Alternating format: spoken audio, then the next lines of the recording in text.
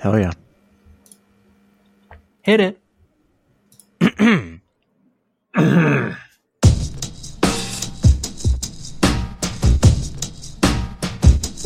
Hello, I'm John Waters, and I'm supposed to announce there is no smoking in this theater, which I think is one of the most ridiculous things I've ever heard of in my life. How can anyone sit through a length of a film, and especially a European film, and not have a cigarette?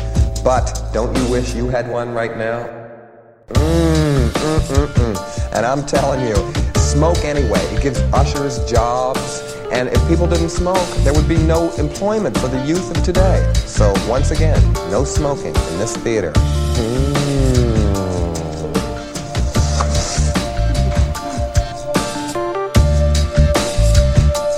Harry, you got one for me? Thank you. And thank you very much for listening to Try Love, a literal roundtable podcast where we talk about movies we saw or people we met at the Trylon Cinema in Minneapolis, Minnesota. You can find us at Try Love Podcast. You can find them at Trylon Cinema and Trylon.org, where you can get tickets to movies, buy merch, including a ticket to, I believe, the film we're going to be talking about today, if you are still in the mood to be going to movies in person. My name is Jason Daphnis. Lamb brings out the beast in me, and you can find me on Twitter at Nintendoofus. I'm glad you said that one, Jason, and I anticipated it, and I have a fallback. So without further ado, I'm Cody Narveson, bizarre and erotic without crossing a line, and you can find me on Twitter at Cody_BH.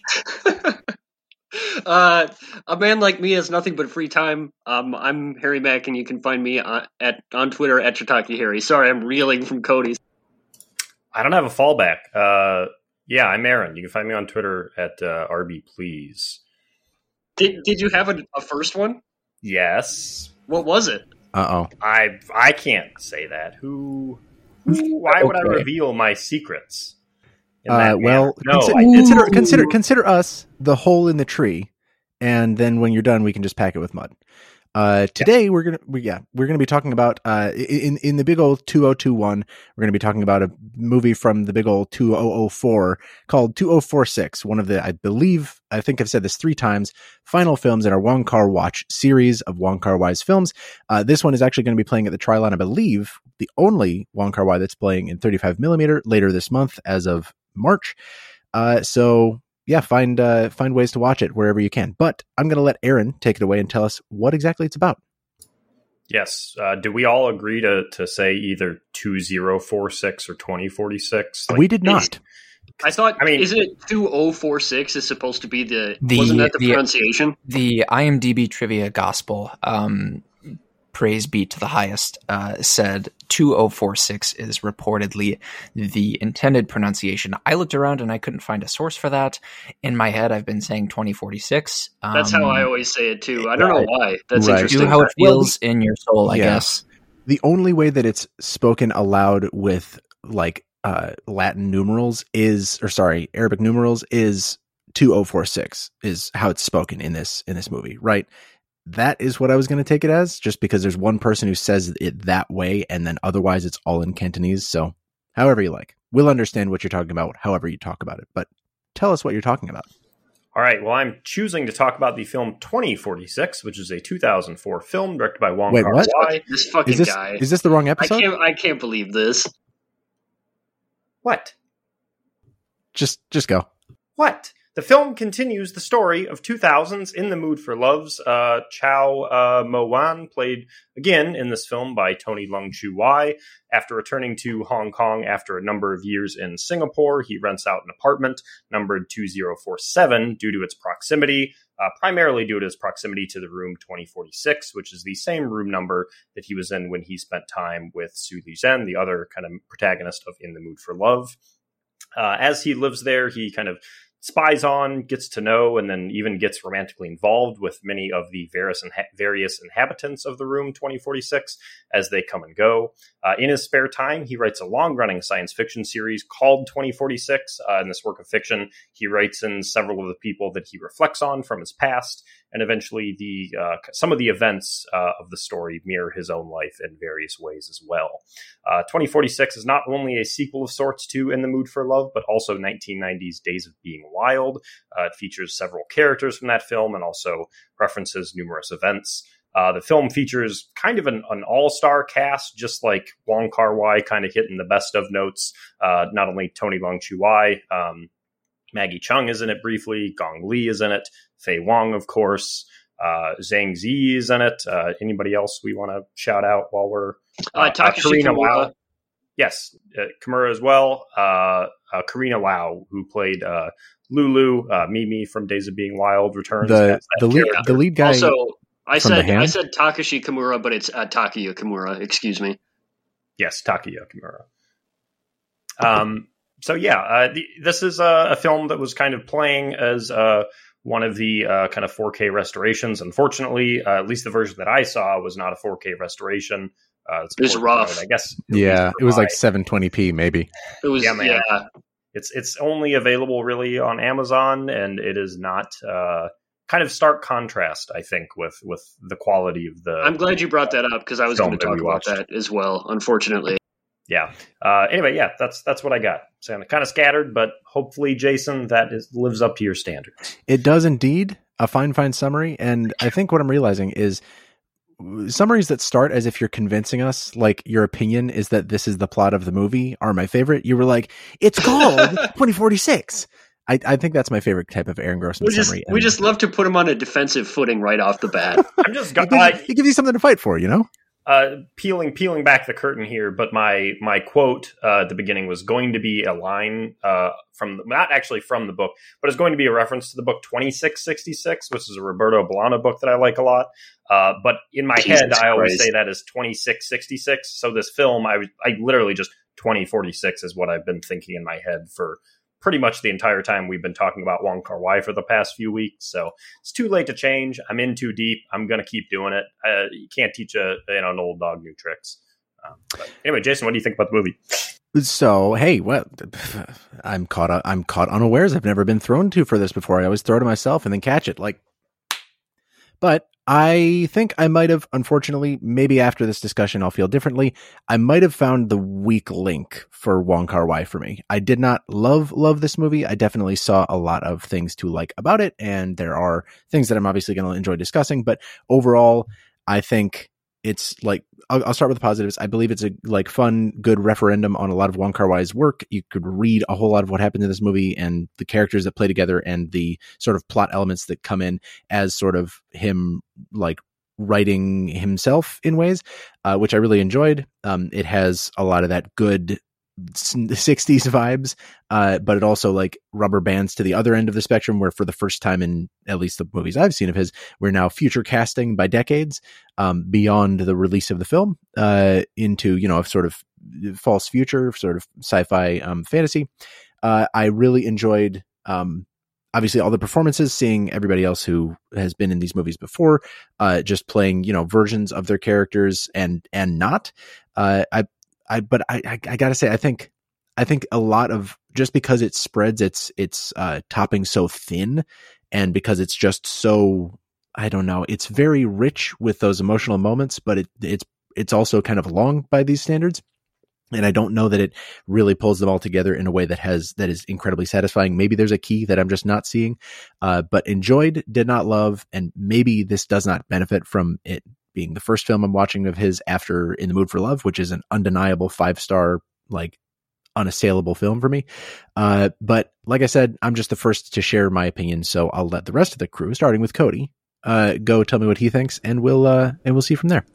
Sure. Thank you for throwing it to me, Jason. By the way, if you throw the basketball to yourself and catch it yourself, that's I believe that's a travel. I need to bone up on my basketball rules. But just food for thought in case you're playing any pickup during core, which I hope you're not. But anyway, I came away liking this movie more than I thought I would. Not that I came into it intending to dislike it, but the idea of a spiritual sequel, or even just a sequel for any filmmaker, I feel has a wide potential range of quality. And I wasn't sure what to expect, but I was very pleasantly surprised. It started a bit slow for me, admittedly, but I realized after the fact, and this kind of maybe points to what Jason was alluding to, that coming off of In the Mood for Love and our discussion on it, having that so recently in my head, the intro is sort of an emotional bridge getting us from that movie to this one. So maybe some of it felt redundant or just stuff that I was not as interested in at that time. So I recognize my own experience may color that a little differently, but we are brought back into a world painted in the ways that we've come to expect Wong Kar-wai to paint his movies, using architectural imagery, indirect close-ups, and slow motion to communicate that familiar flavor of yearning, I suppose. The incorporation of the sci-fi story scenes was a big swing that I was also concerned wouldn't connect, but I think it did.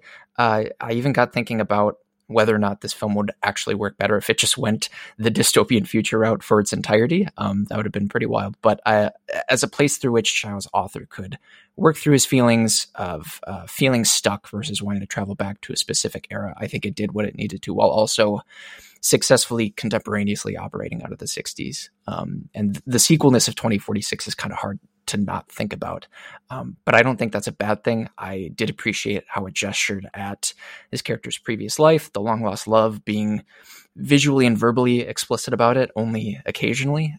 Maybe there's something here with how Wong Kar-wai wanted to also originally integrate a version of Chow into Days of Being Wild, but I think the character disconnect we have from In the Mood for Love to 2046, I'm going to be doing that a lot, helps frame Chow as many starkly different people over time, and seeing how this iteration of Chow varies so noticeably and so sadly in comparison added to the heaviness of 2046 for me. This is a beautiful movie, but it's also very brutal. I guess the last thing I'll do here is point to some other works I was reminded of while watching 2046. The almost vignette-like and women-centric nature of this movie took me back to 8.5 in some scenes, and there's one scene in particular that planted the scene of energy resembling Last Year at Marienbad, and that permeated throughout much of the rest of this movie. Holy as well. Shit!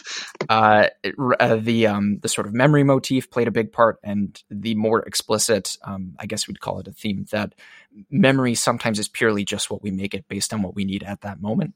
So I guess all that's to say, I liked 2046, 2046, whatever. I liked it a lot. I think it's at least middle of the pack Wong Kar-wai for me, if not higher. And despite any happiness I may have left, I might just watch this every year on Christmas Eve, if only just to feel something. Oh my God. I'll cap it there for now and throw it over to Harry without traveling.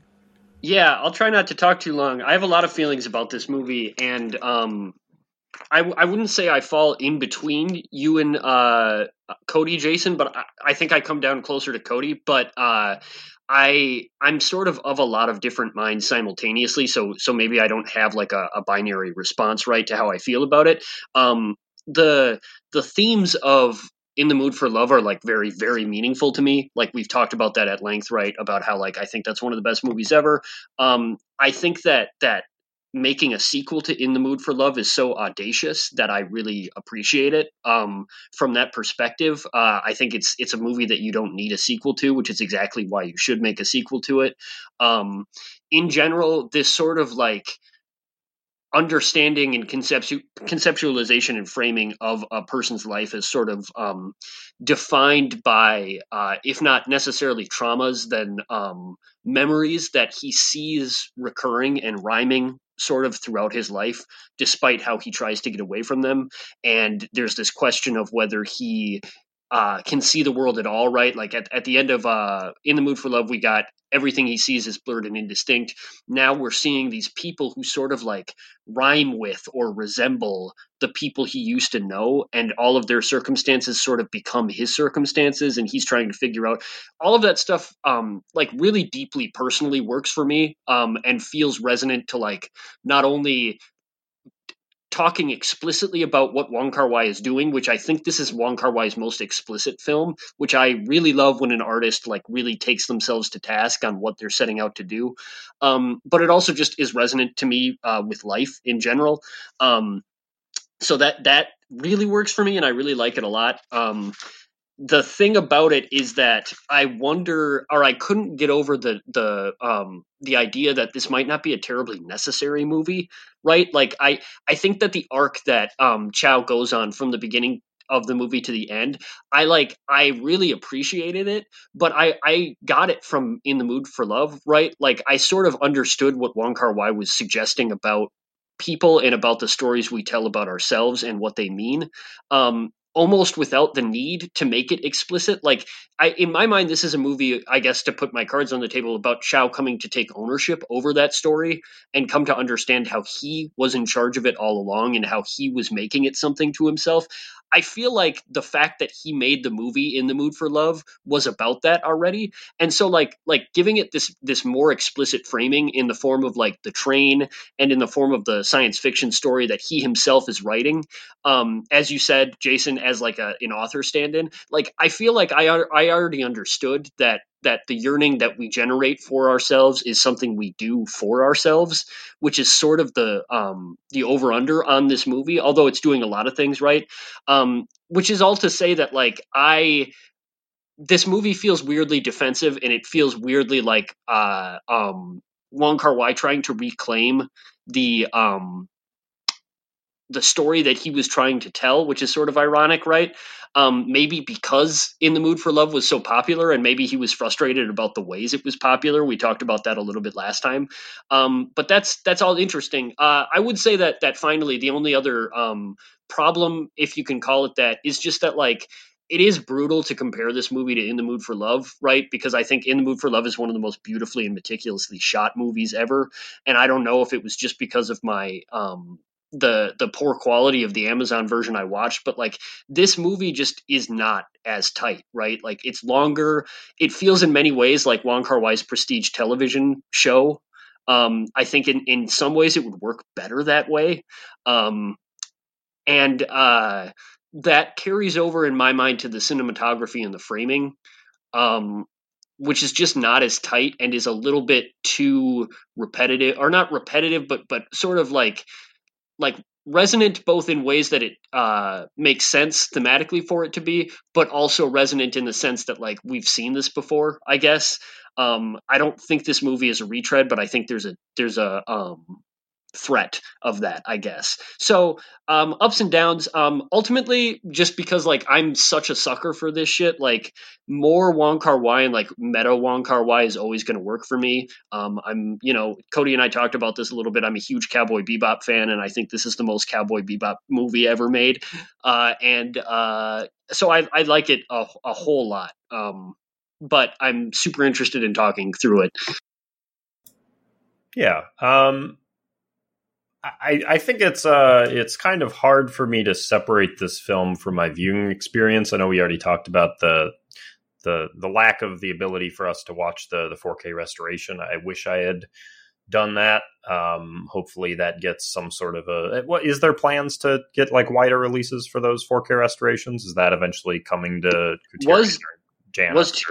I don't even know if 2046 was one of the restored movies, was it? I want to say it will be part of the long-awaited Wong Kar-wai box set, but I can check on that. Okay. I know it wasn't part of the Trilon's watch. Okay, well they are playing it. They will be playing it. That's their intent, right? It was not part of the virtual cinema look, but it is going to be in the long-awaited Wong Kar-wai box set from Criterion. Okay. All right, well, I'm going to assume there is a much better version out there that I maybe watched in some manner. I don't think it's just that, though. I think that this is a weirdly hard film to watch in the manner that I watch films in quarantine. We don't talk about this too much, but quarantine does impact how we see these films, not just the fact that we're not seeing them in the Trilon, but, I found my mind kind of wandering quite a bit during this film. It's also a longer movie than super understandable, I think. Yeah. Yeah. And so I'm trying not to knock the film for that. But I do think that there are certain things that it does feel like partly the film's fault, right? Like, I think that it is, as Harry kind of touched on, it is not as tightly, kind of bound together as Wong Kar-wai's other films. It doesn't feel entirely focused, I don't think. There were 3 cinematographers on this. I mean, not just Doyle, who worked on a bunch of other Wong Kar-wai films, but 2 other cinematographers as well. I mean, that was the case for In the Mood for Love, which had 2 different cinematographers. That's the case for a lot of films. But there is something about this that does feel slightly unfocused in regard to some of his other films, or in comparison to. I think that this movie feels kind of like Wong Kar-wai doing his greatest hits in a way. This movie is incredibly rewarding. I think if you're a Wong Kar-wai fan, if you've seen oh my god, yeah, it's like Wong Kar-wai's Metal Gear Solid 4, right? Where like if you haven't seen the other Wong Kar-wai movies, like what are you doing here, right? Like you're not going to understand any of this shit. Metal Gear Solid 4 is a very bad video game, right? The section of 2046 where they were stuck in Estonia for like 9 hours, and it's just cutscenes. That was a little rough, I gotta say. Look, all this is just to say that, like, it seems to be hitting a lot of the same notes. Seems to be, it ties into a lot of his familiar motifs and visuals, right? There's so many references, not just to, actual characters who are kind of brought up here and there, but even specific shots, right? Characters' hands touching in kind of similar manners. The fact that a character wears the same kind of dresses that a character in another film wore. It feels like a film that is intended to be very rewarding for Wong Kar-wai fans, but it also doesn't feel like his earlier films, right? Like, it doesn't feel as vibey. Something that Harry touched on was the fact that it doesn't feel kind of as grounded, I think, as something like In the Mood for Love, which is so small in scope. And so specific, and it's what it's looking at, and how the camera is moving to show that. I don't think this film is really doing that. I don't think that's necessarily a bad thing. Yeah, go ahead. Oh no, I'm sorry. I was just going to say that's a super interesting point to bring up, right? Because like I'm again of two minds about that, right? Where like I think that the hyper glossy unreality of this movie, particularly in the first act, is like certainly intentional, right? Like I even think that the cheesiness and the unreality and the like Star Trek 1960s sci-fi is all very intentional. But you're right. It does have the effect of like there is absolutely no sense of place in this movie, and like that is again the point, right? The point is that these characters like time and place is totally incidental to them because of who they are and where they are, but it is tough, right? Especially coming off the cusp of In the Mood for Love, where that was so important to the idea of the movie. The contrast is fascinating, but it is a contrast. Yeah. And I think that all comes, if I'm trying to, I've been like meandering a bit here, but I guess my thoughts are very meandering because I think that the film is also kind of meandering, and I don't think that's necessarily a bad thing. But I think this movie has often been described as like Wong Kar-wai doing this longer, stretched out, self-referential, kind of look at his previous films. I do agree with that, but it doesn't feel sprawling. I think even given the fact that there's, long sequences of this film that are kind of science fiction and this kind of future alternate reality fiction universe, I guess I'm trying to say that my thoughts are kind of sprawling. I think I enjoyed this film, but I think I would put it probably pretty low at the bottom of, my favorites of his. So I'm trying to sum it up, but I enjoyed this watch. I think that a lot of the problems are due to the film, and a lot of the problems are due to just the ways that I unfortunately watch films in quarantine. But yeah, I think that's pretty fair. And I'm really I more happy than normal that I got to hear the perspectives of you three. And I think there's some things I'm still wrestling with. I think by all measures, this is a type or like style of movie that I too would also typically feel unfocused while watching. There was some reason, and again, I'm still trying to grapple with this, but something about the way in which, and we've kind of gestured at it, the ways in which this movie repurposes and recontextualizes the existing characters and actors and spaces and like alleyways, like in ways that are like not explicitly the same as In the Mood for Love, but are somewhat similar, almost like we're watching like a ghost film living in the shadow of this movie, in so much as it also being like holy shit, an almost literal extension of that work. But I guess the ways in which Wong Kar-wai made his subtext text was something that I really vibed with. This time, I for some reason had no trouble accepting this movie for what it was, again in ways that I maybe would have balked at in the past, and like some specific moments, I guess shots specifically of like characters being repurposed. The shot of Gong Li once she announces her name as Su Li Zhen, like the shot of her is almost literally the shot of the Criterion cover of In the Mood for Love. And like, yeah, dude, that shot lingered on her for like a full 5 seconds. And I was like, oh fuck, she's going to say it. She's really gonna, and like that, like it's again very very much Wong Kar-wai kind of wearing his shit on his sleeve.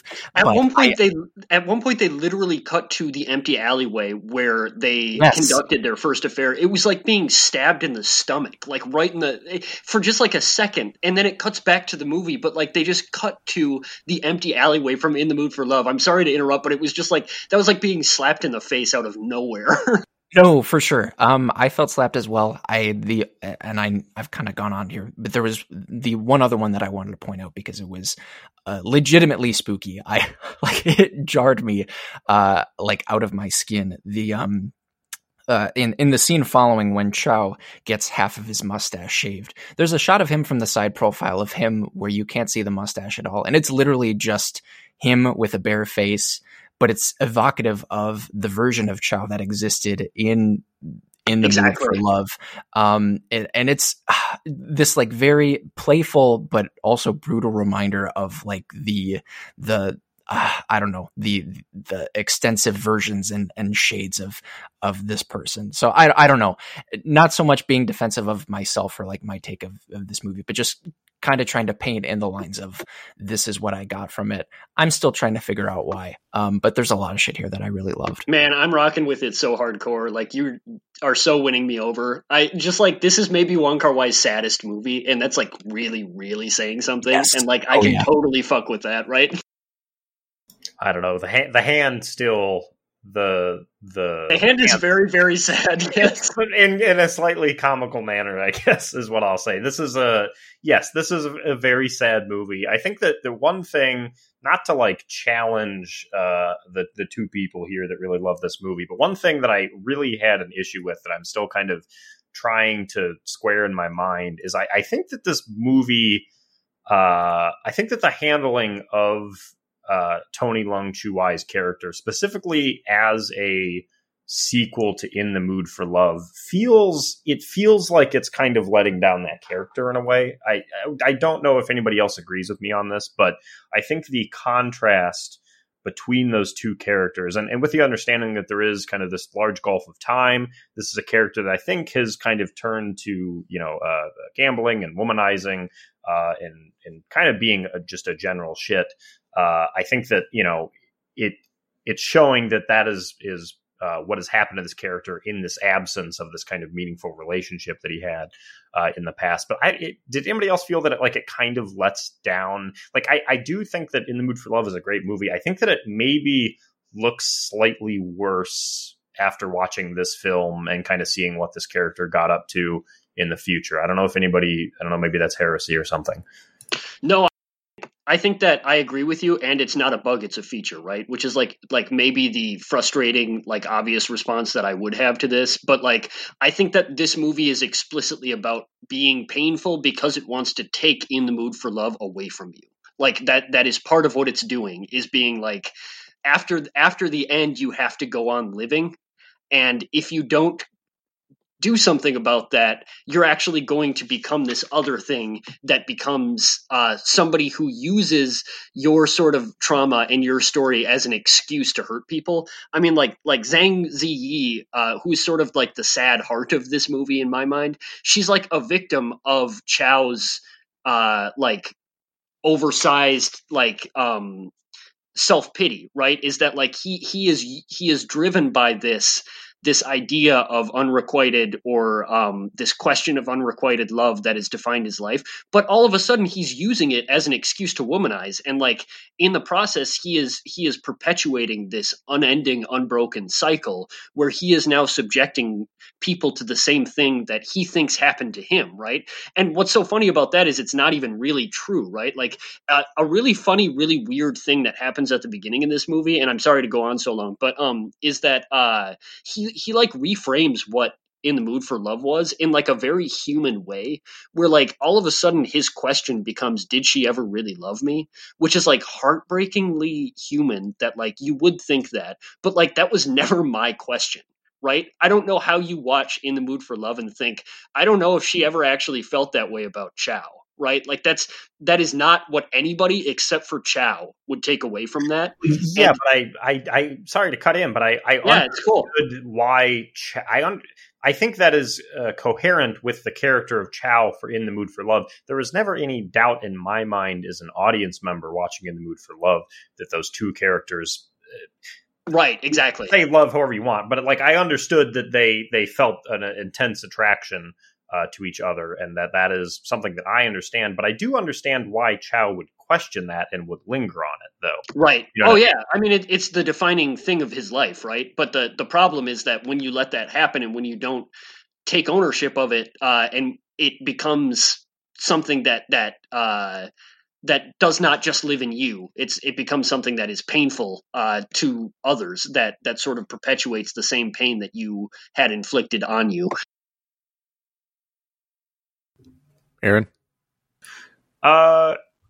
Yeah, I mean, I don't know. I think that and I think this maybe is just a difference in taste, but I think that one of the issues that I kind of have with that is that I don't know. I think there's a lot of examples of this kind of a thing, right? Which is like a kind of a brilliant creator, filmmaker, writer, musician, whatever, kind of doing some sort of a sequel or commentary upon like a past great work. And I think that like 9 times out of 10, that comes off pretty disappointing for various reasons.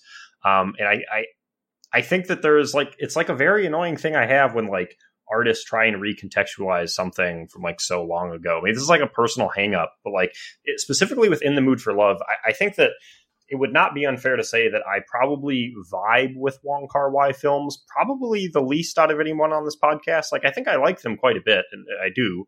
But I don't really get terribly swept in with like kind of a lot of the emotions of them or the vibes. Maybe I'm a broken human being.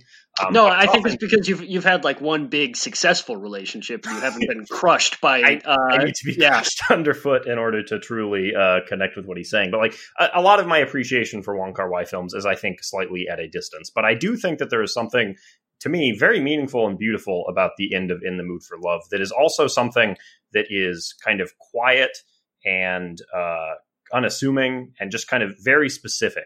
And it feels like this attempt to kind of blow it up into something much greater than that. It feels kind of wrong to me. And I don't know whether that's something that's maybe just personal opinion. Maybe that's something wrong with how I was watching In the Mood for Love. But I think that there's a point where you can kind of iterate on something, or you can comment on something too much when it feels like you kind of should have left it. And even though I do think this movie is a good movie, I think that I do get that like feeling in the back of my brain as I was watching it that I don't know. Yeah, no, I mean, like, I'm sorry to, you can go ahead, Jason, in just a second, but I would just like to say real quick, like, I don't think that that's a problem that you have, right? I mean, that's what I said at the top with my thoughts, is that, like, I don't know if this is a necessary, quote unquote, necessary movie, whatever that means, right? Because I feel like I took away everything that this movie says about, ownership and agency over your story from the end of In the Mood for Love, and from the fact that he made that movie. So I'm like kind of with you, but I don't know. Maybe sensibility wise, like this is sort of masochistic, I guess. But like I actually really love the idea that like Wong Kar-wai came back to take away this thing from you, right? And be like, you know what? Like Chow, that guy you love, that guy that that's so defined by this unattainable love, like watch what happens when he has to actually keep living his life, right? Because it's like it's so easy to leave off in Angkor Wat, the temple, but like look what happens when he has to go on. It turns out he ends up hurting a bunch of people with his own sort of like pathetic self-pity, right? And like there's something so human and so true and so fucking brutal about that, right? And like it's such a stab because it's taking away the very thing that like the beauty of that first movie, and being like, well, you have to deal with it, you know. I just gotta say, I'm not So I don't know if I was watching it wrong or if if my mind just doesn't automatically go there when I think of this film as like a spiritual or direct sequel to, In the Mood for Love and following Days of Being Wild. But like nothing, the legacy and basically the movie itself of In the Mood for Love loom very large over 2046 in both like very broad and very specific ways, similar character names, a continuing protagonist, direct quotations, all that kind of stuff. But I did not get like the feeling from that Aaron was describing of like learning that this person went on to be, to continue to be kind of shitty, and to really become, a womanizer and, whatever, a degenerate gambler in many ways, but, playboy.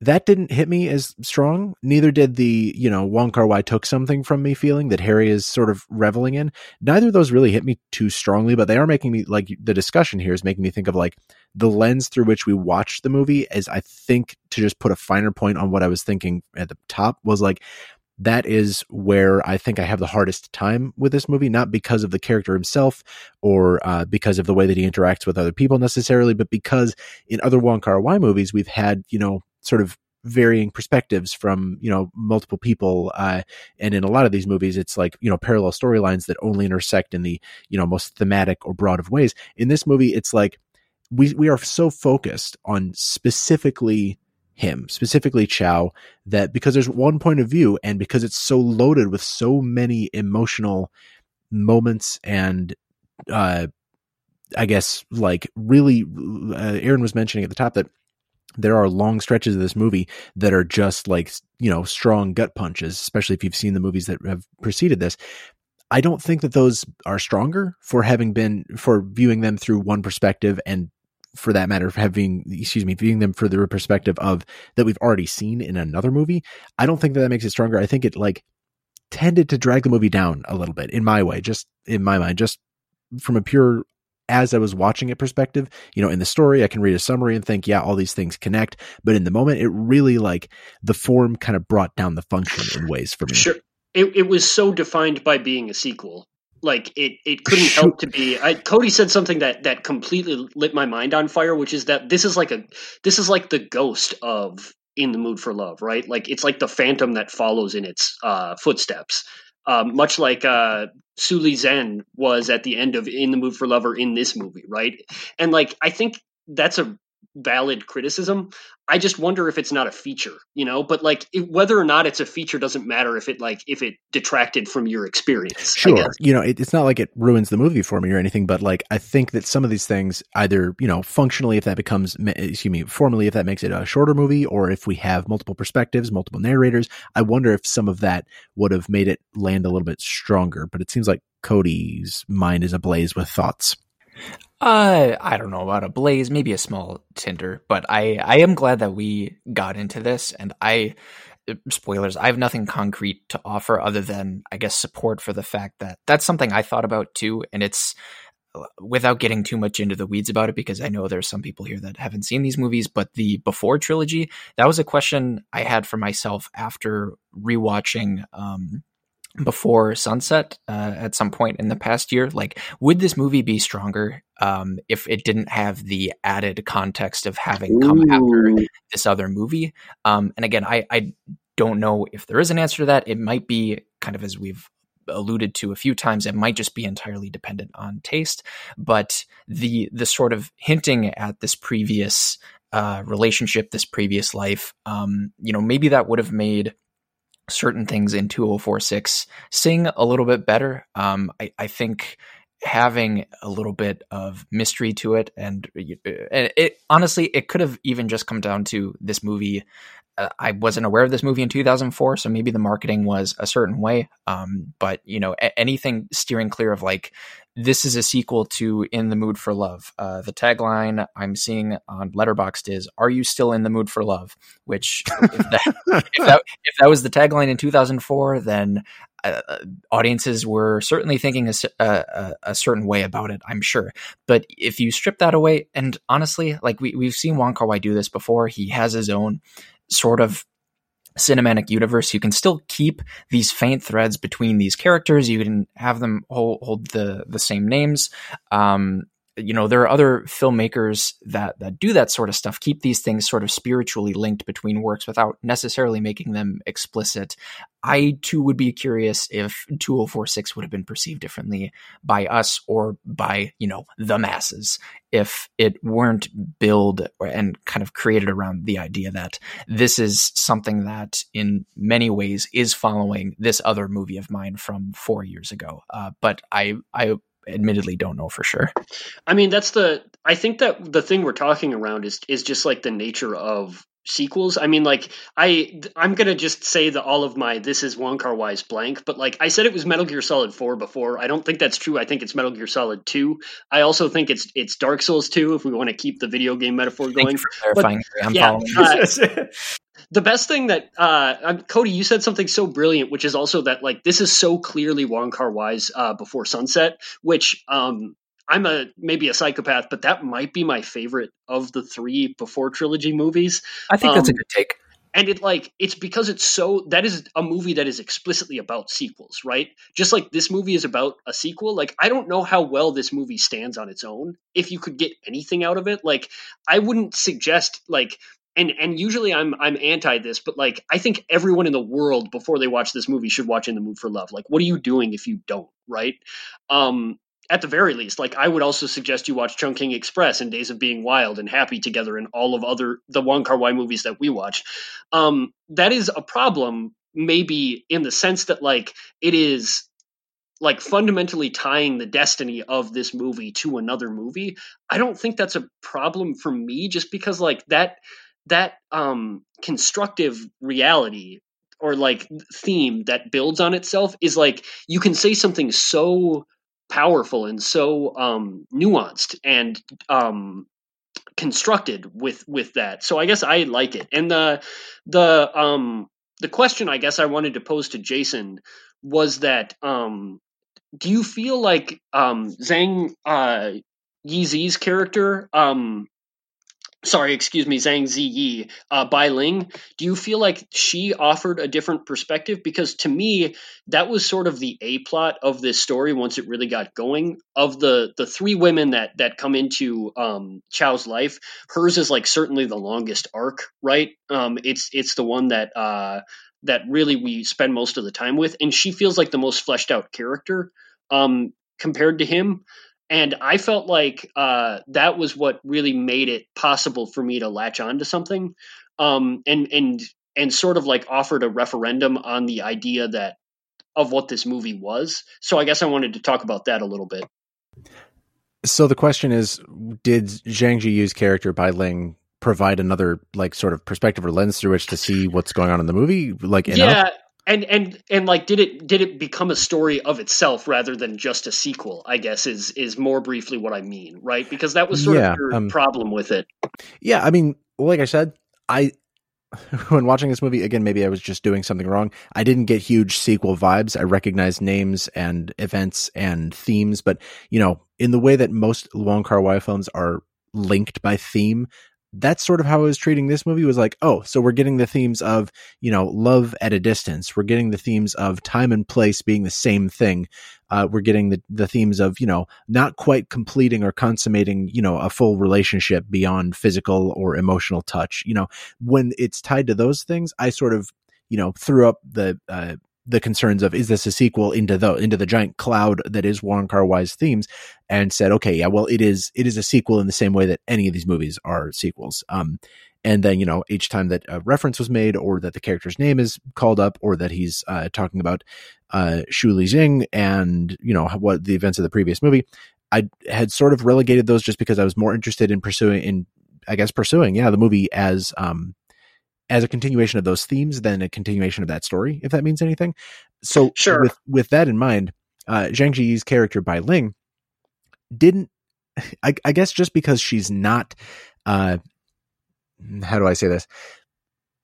It's still very much Chow's interactions with her that build the story, not necessarily what she wants or expects. It is the most traditionally like Wong Kar-wai relationship in this movie is like the one sees it as somewhat transactional, the other is more involved, until they, sort of kind of get to a midway point of understanding each other, but not quite in this movie.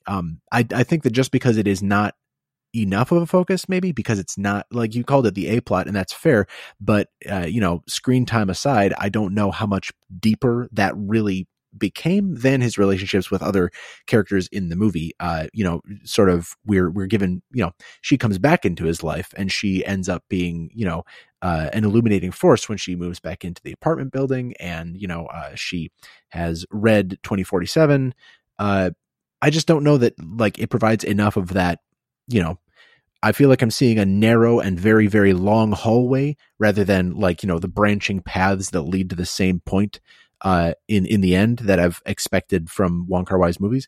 I think maybe, like you said, I think it is like a limiter of it being a sequel. Now that I think about it that way, that we have to see these things through this character because he's the established one, because he is what we know, because he is a presence we can predict and expect.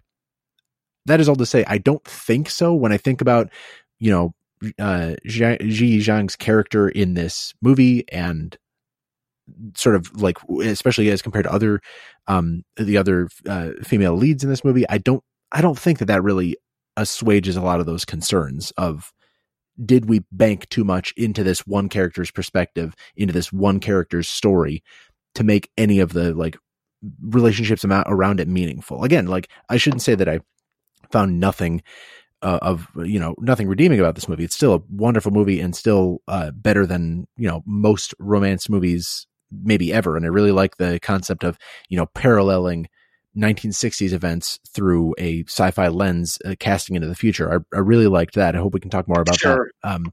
But I don't think that like narratively, if it really compressed enough of that into Zhang Zi's character, I keep saying Ji Zhang's character, totally to make super like rich or meaningful for me. Okay, I see. And does anybody else want to speak to that before I go on? Okay, well, I think I understand that, and I think that we're talking about the same thing we were talking about before, because I definitely agree with you, right? The thing about it is that, I guess, having perceived this more as a sequel, or being maybe more comfortable with seeing this as an extension of the ideas, or a referendum on the ideas presented in The Mood for Love, made me more prepared to meet it on its terms, which it sounds like maybe, Cody, you were as well. But I just I found the Bai Ling story like such an essential and mature expansion on Wong Kar-wai's ideas, and so brutal, right? Because like we had been talking about, the way that this movie fails its character Chow, right? Like, I think that specifically the fact that we see Chow treating another woman this way, treating a relationship this way, when we know the depth of the feeling that he had and once possessed, is what makes this such a terrible thing, right? Like beyond the fact that he's just a awful to Bai Ling and really like ruins her, right? But like, he literally like becomes the one for her, and by force. And in my mind, he does it to like to reclaim control over the power that his own 2046, his own 2046 had over him, right? Like, that first relationship is about the resentment that he feels toward being so aggrieved by this relationship that he can't get over, that he's trying to subject somebody else to something like it in order to reclaim power, right? Like, their power dynamic in this movie is so interesting to me, because like, they have this back and forth where they're both trying to prove to one another that this relationship doesn't mean anything to them. And is that where we get like they're going to pay each other $10 when they see each other for sex? Exactly. Well, and she had a 2046 of her own when it started, right? And so like, they are sort of perfectly suited for one another, because she wanted to go to Singapore. She had this very if I was in LA, I would be safe and warm sort of relationship with Singapore. And that made it possible for him to sort of like, and he was trying to defeat that in her. He's trying to become important to her over that, right? And he succeeds. And that's like the horror of it, is that like he's trying to I mean, like in my mind, this movie is about like the opening bookend is nobody's ever escaped from 2046. I'm going to be the first, right? He's talking about his protagonist. He's clearly talking about himself. In my mind, this is about Chow trying to escape from 2046 in other relationships and other women. He's trying to find a way out. And through the course of the movie, through the course of his relationship with these three women, he comes to realize that actually he'd been looking to reconstruct his own 2046 again, right? Like with Faye Wong's character, he does like a sort of creepy mock recreation of the martial arts novel collaboration that he had with Sue. In the end, he ends up falling for another woman with the same name, and that's what finally wakes him up. That was the one scene that didn't really work for me, is that when he actually had to say, like, oh, I never thought I would run into another Su Li Zhen. I guess I had been trying to recreate that relationship all along. That didn't work for me because it was like, yeah, no shit, dog. Like, what do you think this movie has been about? Like, it was frustrating to me in a similar sense that this movie is frustrating, where it's like, Wong Kar-wai, like, you can give me a little bit of credit, right? Like, you don't have to spell out that shit about Chow. Like, I know, like, we're here with you, we see it. But anyway, and like, that's what makes the ending book note so powerful, right? Is that this movie ends on the note of that same opening narration. Nobody ever makes it out of 2046. The end, right? He doesn't say, I made it out. Nobody makes it out. The difference is that he comes to see it and take ownership through his art, the same way that Wong Kar-wai is taking ownership of his own yearning through the art, right? But I think that the reason why the Bai Ling story works for me so well is because it shows the, like, this movie is about the, like, tragedy of not taking ownership of that. Is it becomes an excuse to hurt, right? It becomes something else. It becomes something really ugly. So, like, I guess that form of completion, of consummation, I keep using that word. He never really gets to 2046, literally in the story or thematically. Is the manifestation of that where he says, like, he has to give up on, and I'm forgetting Faye Wong's character's name, but is that, like, at some point he realizes that he has to give up, that 1224, 1225 are colder than than the rest of the days of the trip. Therefore, people huddle together on the train for warmth, and he realizes that he needs to, be an accessory to that he needs to give up performing, to a specific end with Faye Wong's character. Is that a step toward that then? Is, like, his increasing awareness of what it will actually mean for him to complete something in that respect? Or is it going to be, or is that, like, a completely unrelated theme, I guess? I would be really interested in everybody else's thoughts, but I did read it as character growth, right? Like, I read it as, like, the Chow that we saw even at the beginning of this movie would try to do what he did to Bai Ling again, where, like, he would try to recreate his own tragedy with Sue, using Wang Jinwen, and instead he recognizes the differences and lets her pursue her own story and her own love. Mm-hmm.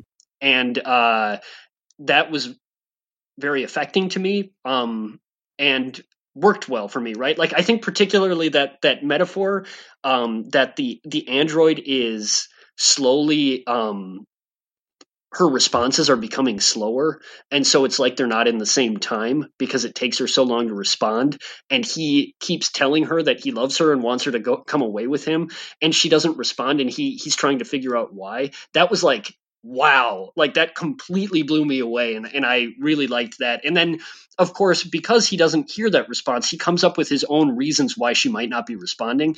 Oh, she doesn't love me. Oh, she doesn't this, that. It's because she didn't hear me, whatever. And in the end, he has to generate his own reason why. And the reason he comes up with is she's in love with someone else. She has her own reasons for wanting to stay here or wanting to leave. And they don't have anything to do with me. He stops projecting his own tragedies onto other people and allows them to be people with their own stories. and in the process, he takes ownership of his own story, right? That was, to me, the arc that Chow goes on in this movie, and eventually becomes something like the person that he was at the end of In the Mood for Love, though he might never get back to that person.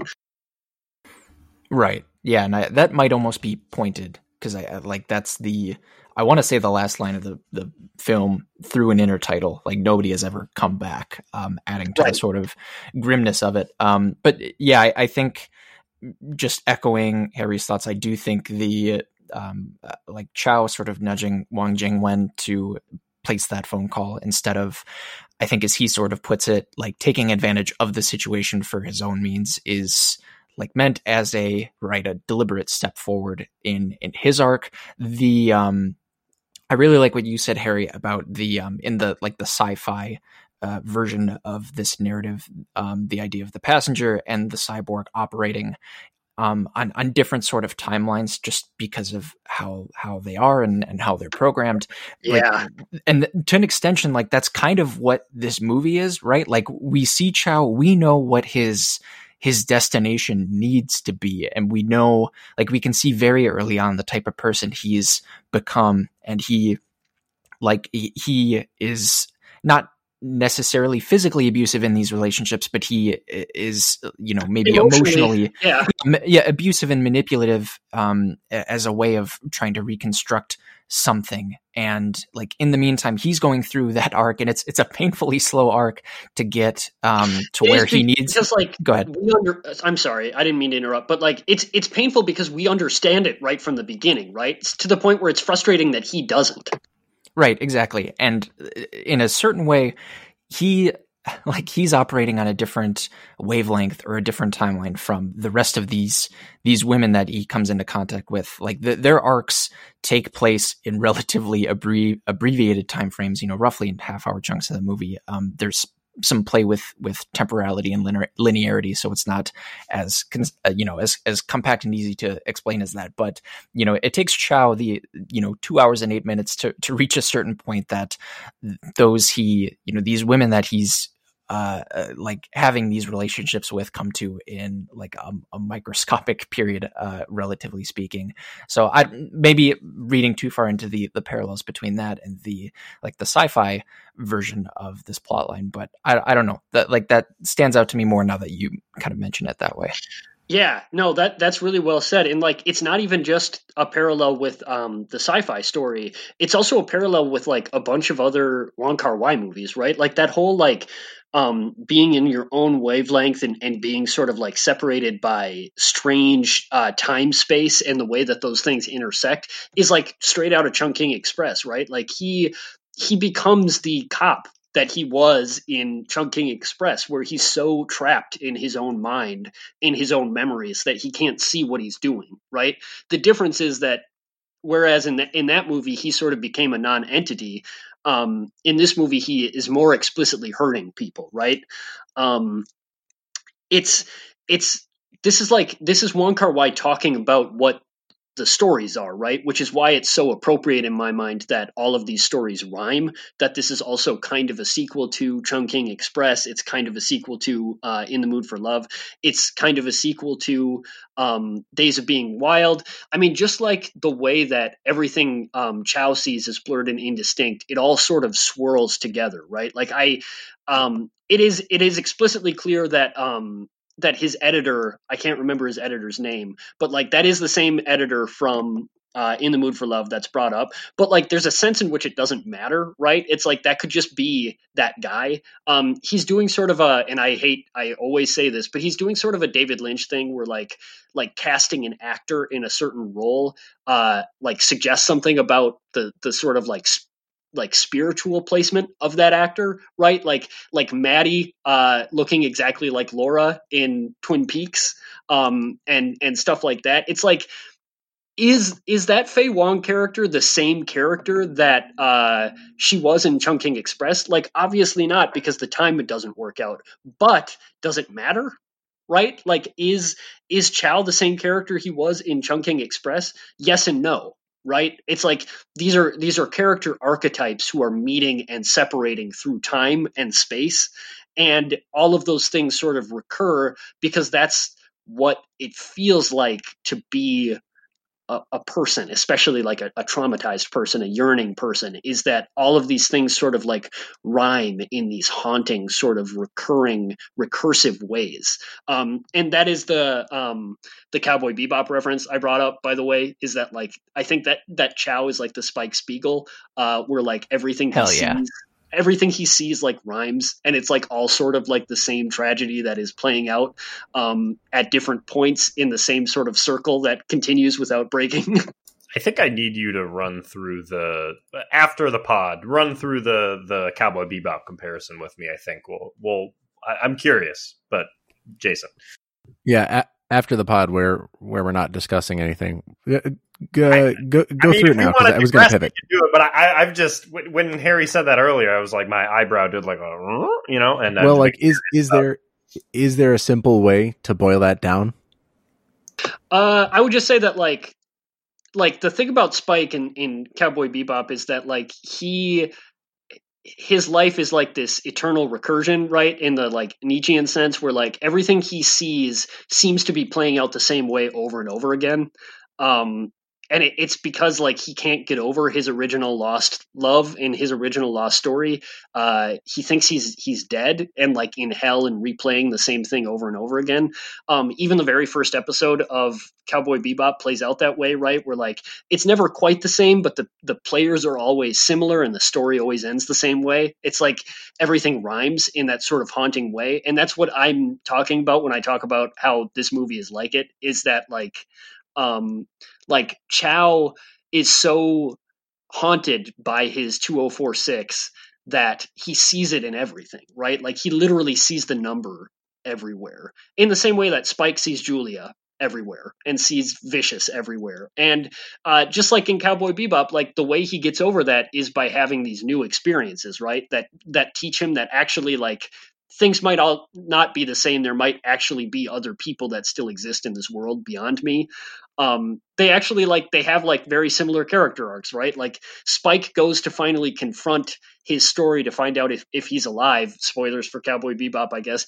And Chow comes to realize that the reason why he was reading his own sort of tragedy recurring into everything had more to do with him than it had to do with life. That like in fact he is the writer of 2046. The reason he can't leave the train is because he's written the train for himself, right? So it's about taking ownership over your own sort of time is a flat circle-ness and realizing the part that you play in that. Okay, so that clears up things a little satisfied bit. I think that's good. I feel like you could go further, but assuming that not everybody who's listened to this has seen Cowboy Bebop, maybe there's a wiser use. I have a big gun, but other than that, I think I'm with you on the comparison. Yeah, it'd be nice if Chow had a big gun. You guys, I'm feeling so fucking powerful right now. Like we got to put the weeb hat on like never before. Like I'm just engorged. You are engorged. Super Saiyan. I was about to say Kaioken times 10 over here. The concepts that Harry was talking about before, with respect to sort of what the character is remembering, what he's learning with each new relationship and with each novel experience.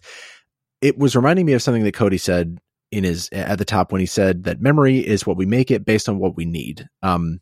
Care to apply that, Cody, to the concept of 2046 as sort of a place where people go to, regain old memories?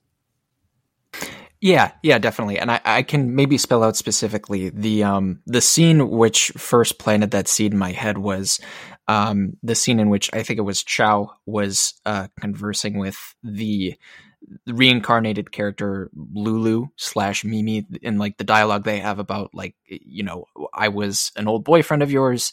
And she was like, oh, really? Were you? And then like the light switch flipped in my head of like, maybe to some extent it doesn't matter. Oh, like this is like that one movie and theme that I love, where it's been brought up here as well. This whole like whether or not it happened, does it actually matter? Like in this situation, like if it suits each of them for them to have been with each other in a past life, so to speak, then like why not just roll with that? Like if you make that your truth and it's better for you to live with that, then so be it. And we kind of like, we get gestures at the inverse of that too, right? With Chow recontextualizing his relationship with Su Li Zhen in The Mood for Love. Did she ever really love me? And just kind of like exploring the inverse of that as well. Last year at Marienbad does that. Right. And like you become so obsessed with that idea that the world itself reflects that, right? Like that's sort of what is symbolically happening, is that like he is so obsessed with replaying that over and over again that he starts to see it everywhere. That like in the end, that's the only thing the world looks like, right?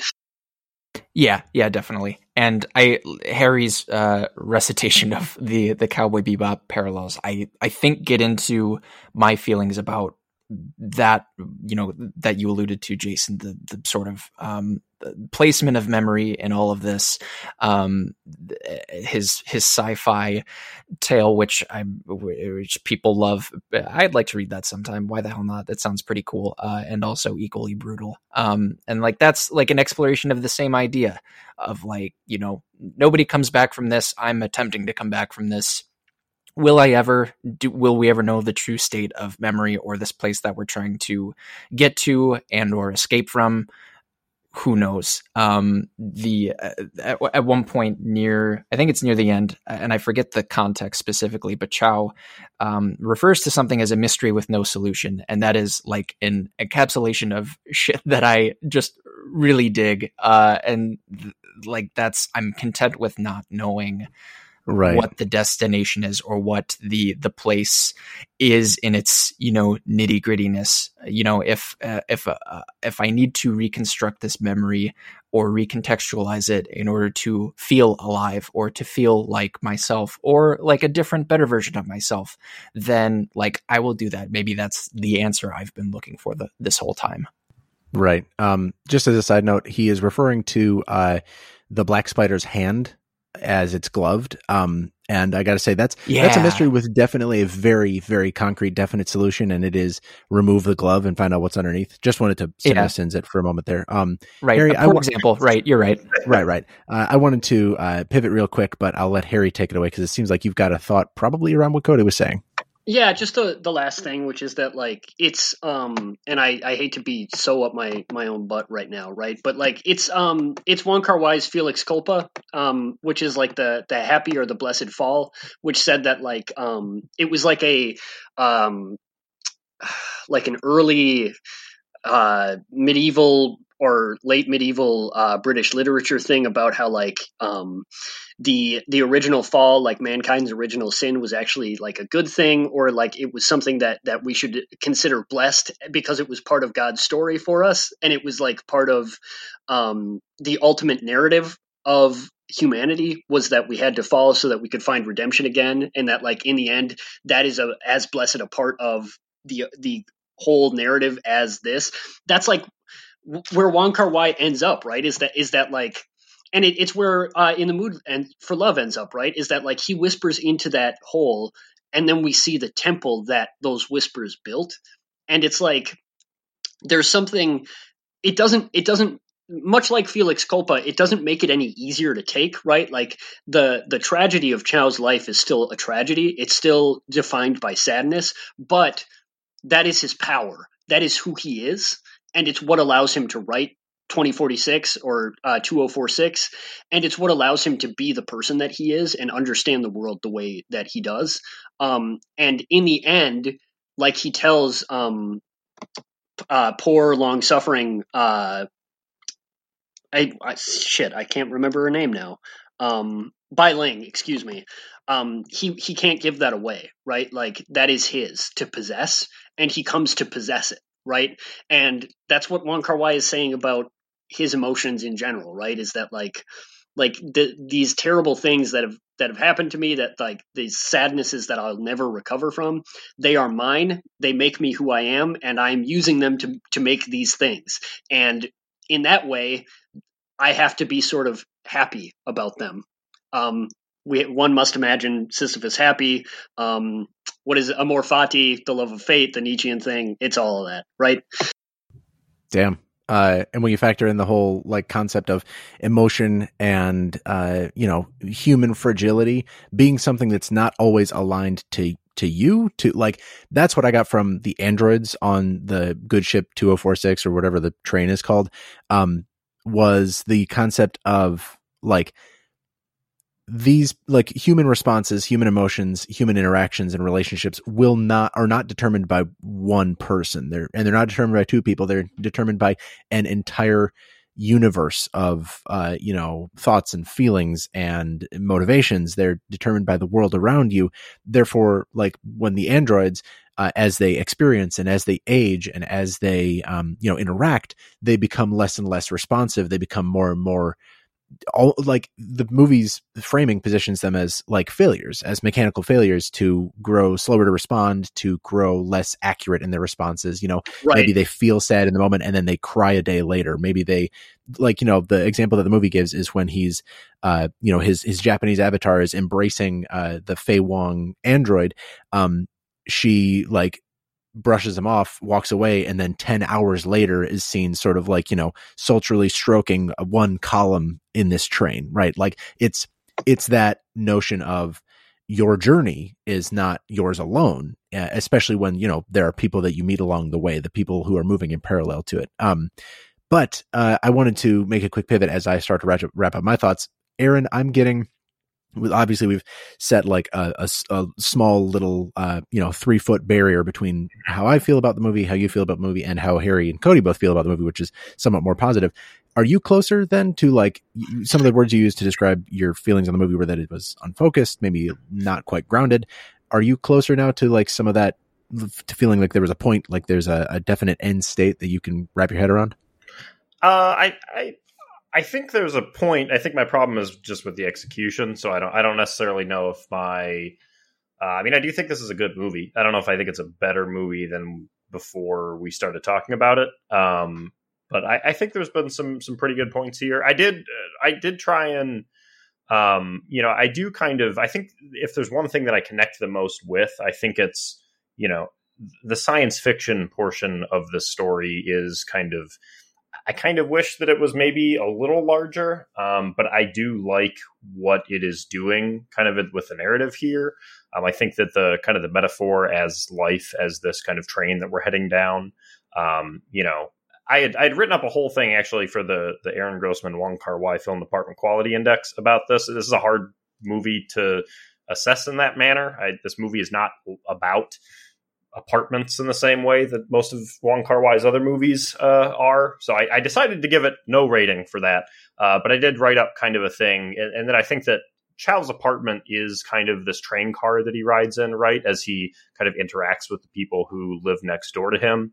I think that he, interacts briefly with the others who live next to him, but all of his interactions, I think the way that he is cursed is that all of his interactions since the events of In the Mood for Love are kind of destined to only be fleeting, right? He is never allowed to actually tie himself to anyone or to anyone's life in any sort of permanent way. So kind of in this manner, I like the central metaphor of the people that he comes into contact with and people who live next to him are kind of like the passengers that you meet on a journey or the sights that you see as you're kind of, staring out the window.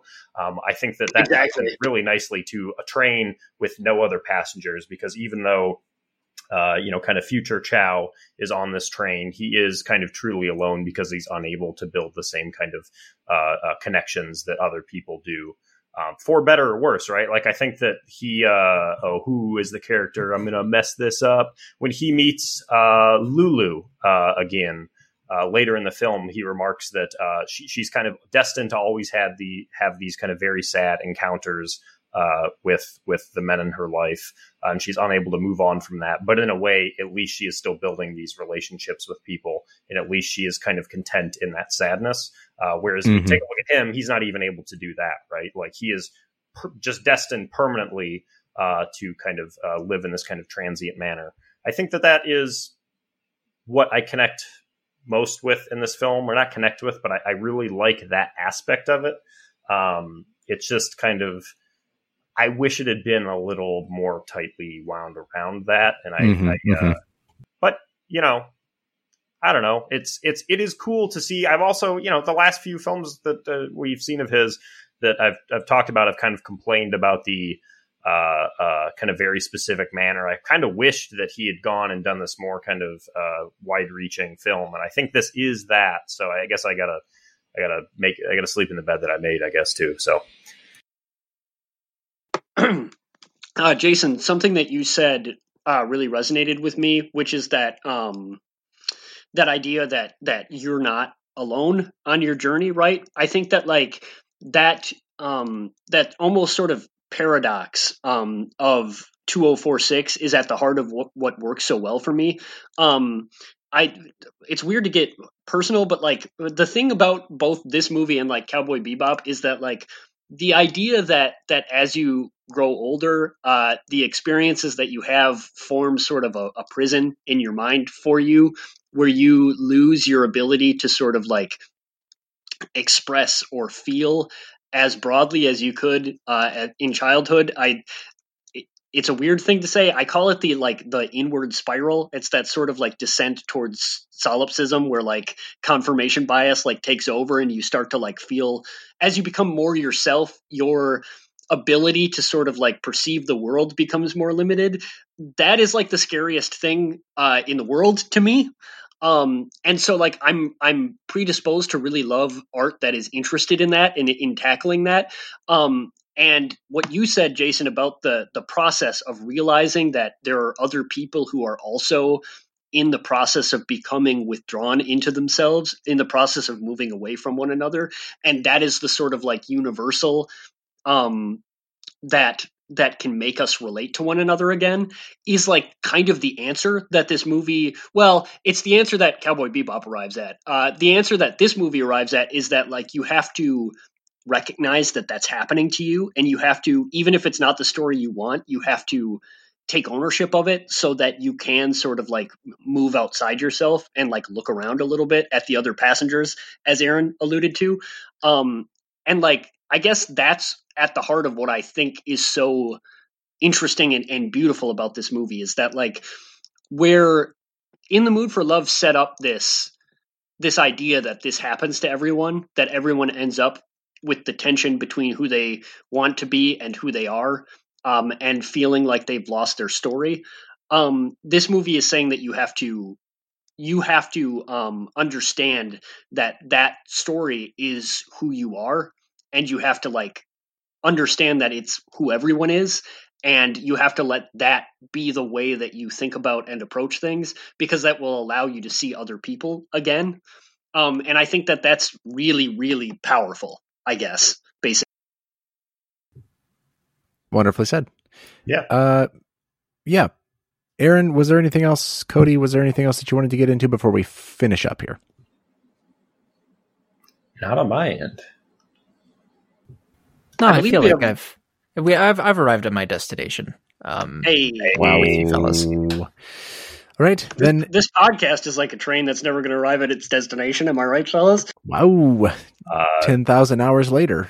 They never did 1,000 years. They kept teasing me with it, because I kept thinking that they were going to do Love You for 1,000 Years with the android, and they were like, "Oh, it's been 1,000 days. It's been 1,000 hours."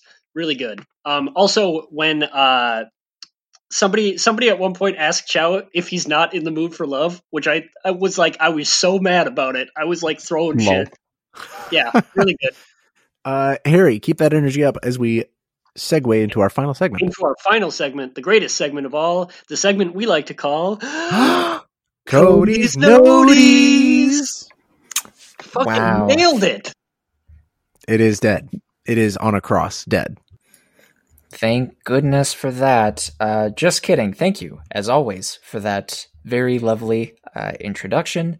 As we segue into this new bit, and I'm opening up a new Word document. So yeah, my original intent was to not double up on bits or games or activities, but the Wong Kar-wai slate has gone on for 2 months, and that made it very hard to do. And also, the temptation was too juicy this time. We are looking at, I guess, an author that we've already seen and discussed in a previous episode, but in this version of that author, we are seeing and hearing his writings more viscerally on screen. So I felt we had to do our part to write a little something of our own through Trilibs, which is our attempt at replicating the family-friendly activity that we're all familiar with, Mad Libs, where we take parts of speech, and I'm derailing my thoughts so hard. You take parts of speech, you slot them into a story, you make something fun out of it. We're going to do something similar today with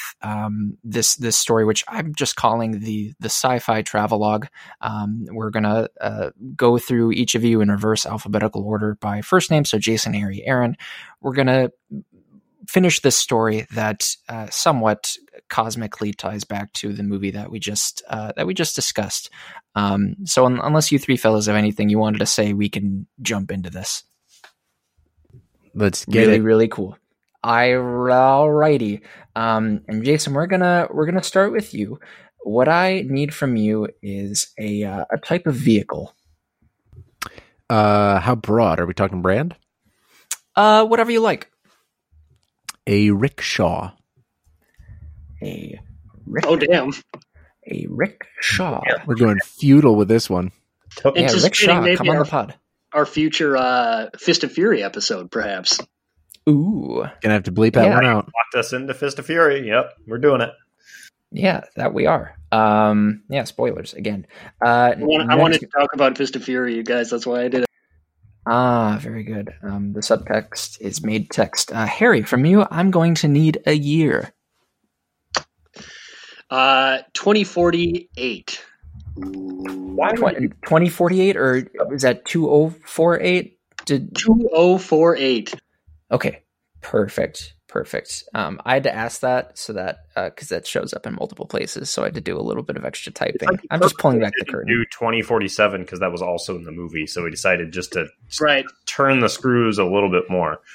Exactly. What's up, Wong Kar-wai? I'm built different.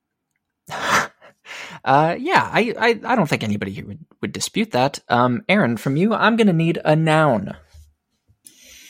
Gun. Fuck yeah, dude. All right. Now, Jason, this one's going to be a little bit different. From you, I'm going to need you to mention something that's yours. What is something that's yours? The love of my friends. Aww. Do we need to be more like concrete? Oh, that's perfect. More real? No, that's perfect. Harry, from you, I'm going to need a type of housing unit. Why? I guess I have to go with a condo. Of course, you got to go with a condo. Aaron, from you, could I please get a number? 2046. All Got right. it in there somehow. Hey, yeah, we gotta. Jason, from you, could I please get a holiday? Leif Erikson Day. Dinga-dinga-durgan. Yes. That was not my best. Dinga-dinga-durgan. But hopefully now Harry can give us his best phrase for refusing someone. Shit, dude. Man, There that's not was. Yeah, that was that is pretty good. Yeah. I'm jazzing these up a little bit to I don't know, keep us all on our toes. Hey Harry, So, could you let me borrow your Crunchyroll login for a little bit? I just need to stream like the most horny hentai anime I can find, and you respond with Shit, dude. beat for beat. That's amazing. Got it. I believe we're on Aaron now. Aaron, could I please get from you a verb? Jump. Whatever form you want to take that in, yeah. Oh, I will take it in a certain form. Stay tuned for that. my man. Also, no gun word. That time. You can jump with a gun. Yeah. You can Jumbo proved that. Yeah. I guess I've you can done jump with guns a in gun. many video games. Ooh. Stay tuned for our spin-off podcast, Cheat Codies. I don't mean to speak that into existence, but I needed a Too Vampaloo. late. Jason, could I get from you a type of machine? Gun. I fucking knew it. God damn it. Yeah, okay. I knew what I was getting into. Harry, could I please get an adverb from you? Deliciously. Deliciously. Aaron, a noun, if you please.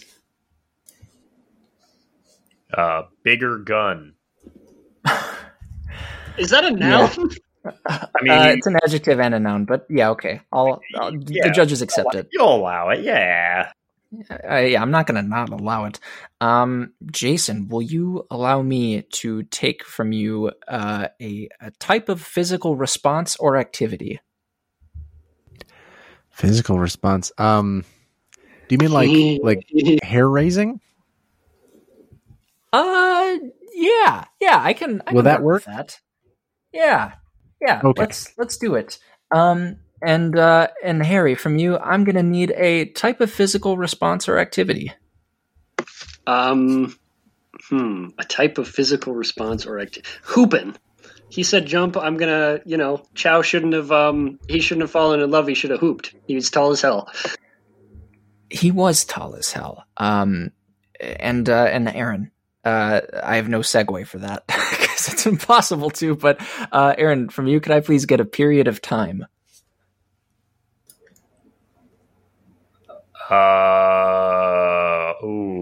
Like a unit of time. Sure. Just say a light year, man. Just say a light year. Yeah, light year. How long is a light year? Yeah, light year. Well, it's a how long? It's a type of gun. Distance, isn't it? I was making that's brilliant. Oh yeah, we're gonna leave it, but I think it's technically a distance. But we'll Sure. They addressed that in the first generation Pokemon games, so a shout out to those. Maybe we can revisit those on a different podcast. Cheat Codies. Jason, from you, could I please get a name?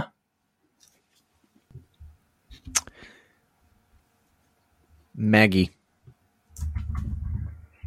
I'm not going to read into that. Perfect. And we're getting very close to the end. Have to give that as an obligatory heads up. Harry, from you, could I please get a noun? Chung. Chung? That's a proper noun. Quapo. Is that how you pronounce that dress? I'm going to say it exactly as you said it, and I already Great. typed out phonetics for it. So thank you for that. Aaron, from you, could I please get a verb? Shoot. There we go. Now we're talking. Jason, from you, could I please get a verb? Die.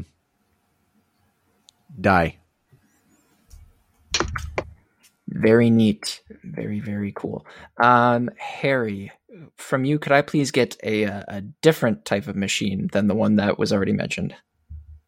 Bomb. Or no, Cool. grenade. Excuse me. Are we just That's a a bunch Oh, of hell yeah. psychopaths? Oh, you know how much I love... You know how much I love grenades. I did it for you, Cody. Oh, man. Y'all are just the best. And finally, from Aaron, what I'm going to need from you is the name of a movie.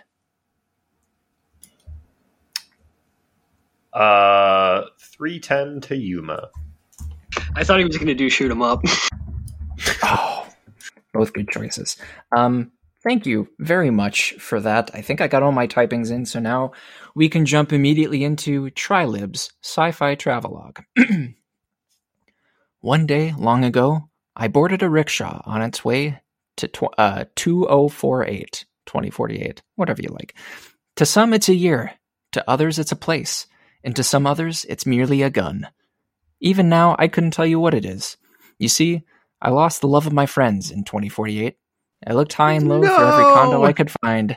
Yeah, spoilers. It's gonna get a little sad. I looked high and low through every condo I could find. I spent 2046 Leif Erikson days trying to recapture that feeling. But as they say, shit, dude, it was gone forever. God, it's so true. It is true. I'm told I'm the first one to make a return trip. All others who seek out 2048 spend the rest of their days jumping. True. I'm here now, on the return rickshaw home. It's staffed by many automated guns. They're deliciously designed, but there's only one problem. When they've served on so many long, bigger guns, fatigue begins to set in. For example, they might want to raise hairs, but the smile would be slow to come. They might want to hoop, but the tear wouldn't well up until the next light year. No. Eventually, I fell in love with one of them, a gun named Maggie. They brought me back to that day so many years ago when Aquapo first appeared in my heart. It's still there, shooting inside me, but I could feel it dying fast. I couldn't stop wondering if Maggie loved me back, but in the end, I think they had already given their love to a grenade. I feel like I may finally have the strength to leave this rickshaw. I think my destination's arriving soon. Until then, I'll be here, sitting in my compartment, watching the classic film from my time, 3:10 to Yuma, waiting for the feeling to return. The end. Do all code libs, as I'm going to call them, Cody libs, do they all end with watching movies? Is that? Oh yeah. All of them just one. Okay, that's very good. I like that. We've talked a lot on this episode, Just like life, baby. About the things that we need to do in Trilibs. These Trilibs all need to end with us, or the characters rather, watching some kind of movie. You love to hear it. Cody, you could pursue a career as a science fiction writer, much like Chow, if you wanted, because that was very great. Wow, thanks. That's a very scary thought, but I will definitely consider it as I look to make my own truth in this fine, fucked up world. As Chow said at one point, it's hard to make a living writing. That reminds me of another quote I wrote down. Some thought I was a reformed character. Actually, I was writing. That gave me a laugh, even though it wasn't meant to. Brutal. It's hard to make a living podcasting, but good thing we don't need to. This has been our episode on 2046. I'm choosing the third or fourth pronunciation of that film title that we've chosen, which is playing at the Trilon. I think I just got my Trilon program from the Trilon Club today. As did I. Indeed. Yeah. I believe that this is playing today. Yeah, because I haven't checked my mail for 4 days. I believe that 2046 is playing later this month, as of the time of this release in March. Is that correct? March. Oh boy, I'm looking at it right now. March, April, somewhere in there. Sorry, time has no meaning now, so you have some leeway. Yeah, goofy. April 2nd, it is the only film playing on 35mm as part of the Wong Kar-wai series at the Trilon. It is playing April 2nd through April 4th. There is limited seating at the Trilon due to coronavirus restrictions and no open containers of any kind of food or drink. But get a ticket if you plan to go, if you can go safely. And if you can't, maybe you can buy a ticket and leave that space for somebody else to socially distance, because I believe this film is also on Amazon Prime. Not the recommended way to watch it, but what really is. This has been our episode on that film, though. Go back and listen to the rest of our Wong Kar-wai movie episodes if you haven't already. If you're some kind of weirdo and decided to hop into this one, Godspeed. You have made it much further than I would have through my own podcast. My name is Jason Daphnis, and this is Trilove. You can find us on Twitter at Trilove Podcast, find the Trilon at trilon.org, and at Trilon Cinema on all social media platforms. Find me at Nintendoofus. Man, what a fucking good outro, Jason. Jesus. All in one take, too. That was wild. Yeah, I know we don't necessarily make a living off of podcasting, but Jason deserves some big bucks. Well done. Thank you for listening as we've been Wong Kar watching. Hopefully you have been as well. But I've been Cody Narveson, and you can find me on Twitter at Cody_BH. I'm sorry I talked so much about Cowboy Bebop and that I can't pronounce Quipo, or however you pronounce that dress. I'm very sorry about that. I'm going to work on it. In the meantime, I'm Harry Mackin, and you can find me at Shiitake Harry. I'm Aaron, and you can find me walking down a road like a cemetery in the year 2046, a forgotten cemetery under the eyelid of a corpse, or an unborn child, bathed in dispassionate fluids of an eye, that tried so hard to forget one particular thing that it ended up forgetting everything else. You can also find me on Twitter at RBPlease. I can't top that, but I will try. I have a secret to tell you. Will you leave with me?